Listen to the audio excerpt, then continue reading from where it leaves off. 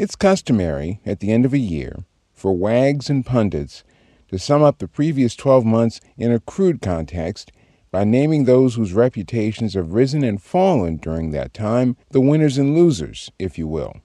Goodness knows the year 2020 provided plenty of candidates for each category, most centered around conduct related to either the COVID crisis or the push for social justice, or both.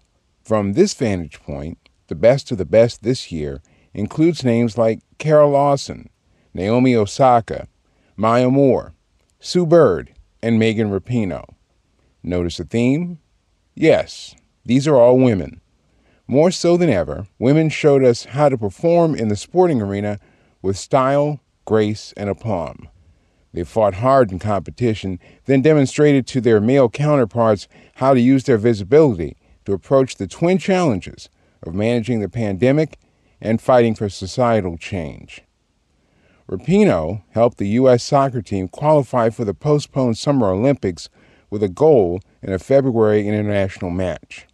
Bird, who was engaged to Rapinoe, added a WNBA title, her fourth, to a Hall of Fame resume that includes 2 NCAA championships and 4 Olympic gold medals.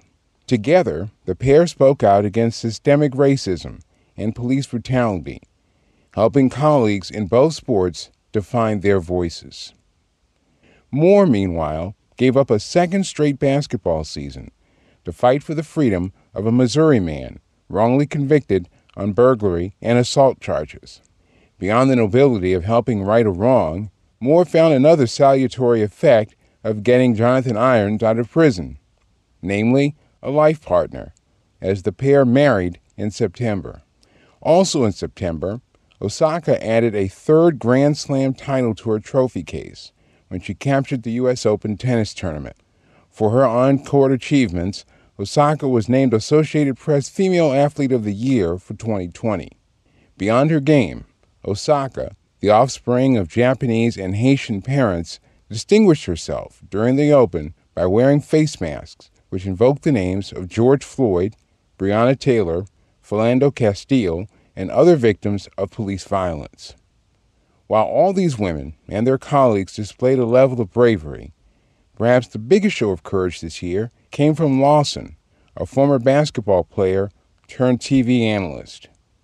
Lawson left her headset before last season to become the first woman to serve as an assistant coach for the hallowed Boston Celtics. After a year in Boston, Lawson was tapped this season as head coach of the Duke women's team, becoming the first African-American woman to lead the Blue Devils. However, Lawson's distinction is for what she didn't do. Just 4 games into her career, Lawson moved to call a halt to her team's season, out of alarm for her COVID exposure to her players.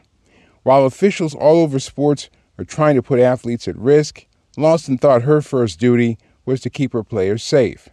Go figure. Duke heard Lawson's concerns and shut the program down last week for the rest of the season. Seems that if you wanted to find a profile in courage in sports in 2020, all you had to do was look for a woman. And that's how I see it for this week. You can reach us via email with your questions and comments at sportsatlarge@gmail.com. And follow me on Twitter at sportsatlarge.